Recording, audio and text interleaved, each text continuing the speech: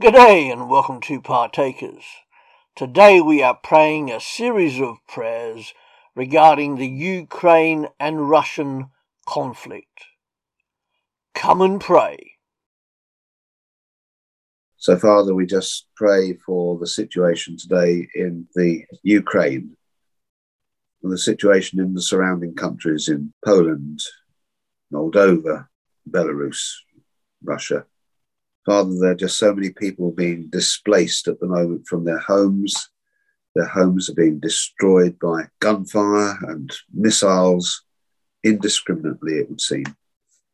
And Father, we know that families are being split up and that women and children are fleeing across the borders whilst they leave their menfolk to fight what Putin has called a phony war. Through one of his statesmen, he's saying that, they're fighting themselves, they're bombing themselves. Well, I've never seen a civil war quite like this then, Lord. So pardon me if I've got it wrong. So, Father, we just pray for those people today, those people who are isolated in small pockets of resistance, fighting against the insurgent Russian troops. We just pray that they will continue to have strong leadership from their Prime Minister, from the supporting countries who are supporting through NATO and so forth, that they will have the armaments available to them to continue this resistance. Father, where do we see love your neighbour in this? Love your neighbour as yourself, you said. And love the Lord your God with all your heart, mind, spirit, soul, strength. It just makes us despair, Lord. We pray for the aid agencies, those on the borders and within the countries that people are fleeing to, who are supporting these refugees. Father, we thank you for the compassion that they're showing and for the going the extra mile for these people. Sometimes, such as in Moldova, we know this is one of the poorest countries in Europe. Nevertheless, arms are being shown to these people as they're crossing the borders, clothing, food, shelter. We pray for the churches that are involved in these efforts, people who have never know how much they've made a difference. They're just bound up with what they're doing, with the spiritual attack that's going on and with the physical attack that's going on from the Russians. We pray for the Russian people who are standing up against Putin and protesting about the war, about brother killing brother. Father, it must be so heart-wrenching for you to see how your people are destroying themselves and the world that they live in. Finally, Father, I pray for the situation with the coronavirus, the COVID-19 pandemic.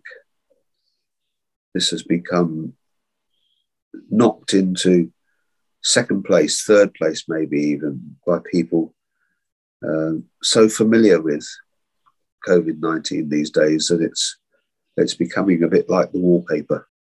Father, we know that there are so many countries around the world that don't have the infrastructure, don't have the vaccines, who are losing people day by day. An estimate over 2 million people have died from coronavirus. Once again, Father, we just pray for those families that have lost loved ones or conceived lost loved ones who are passing away, unable to do anything about it because there are no vaccines, there are no medicines available. And so we pray for all of the care staff and for the logistical teams, for the vaccine supplies. We just need to continue manufacturing these vaccines and make whatever medicines are available to the world, to all of the countries that currently are unable to vaccinate themselves. We just need that, Lord. We need the infrastructure in place and we need the will to carry out this vaccination program.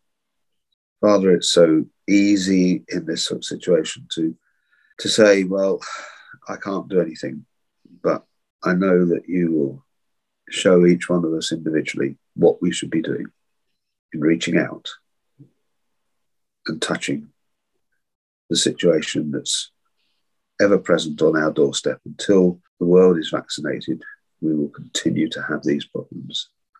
If not this current variant, maybe another variant. It's just the way of life. But we just have to keep on praying, Lord.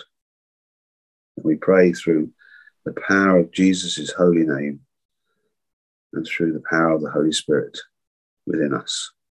Amen. Loving Father, mighty God, Prince of Peace, I want to pray for children in Ukraine, for the traumatization of their young lives by this appalling conflict. To pray that you'll protect them, that you'll guard their minds and their emotions, that you'll keep them physically safe. It's not what any child should have to grow up with, Lord. Fleeing from their home and dodging bombs and bullets and things I can not even imagine. We ought to pray for their mothers too, because their mothers are the ones who are having to try and stay strong and keep the children safe, as well as getting them out of the danger zone, very often without the help of their partners. We thank you that Ukraine has a strong leader who is not giving in to Russia's lies and villainy. There's no other word for it. It's almost like he's trying to wipe out the whole country. We just pray that they will all stay strong and that they'll get the arms they need to resist Russian invasion. We pray for the people in Russia who are standing up against Putin, who are protesting in spite of all the risk of being arrested. We thank you for each one of them, Father, because they're doing your work in a land of evil. We just pray that you'll keep them safe as well, Lord. We pray that many more will come to protest to the point where the government will fall, Putin will be deposed, and this appalling war will stop. Father, it's so hard when a man's mind has become so twisted that he thinks he's got a right to trample over another nation.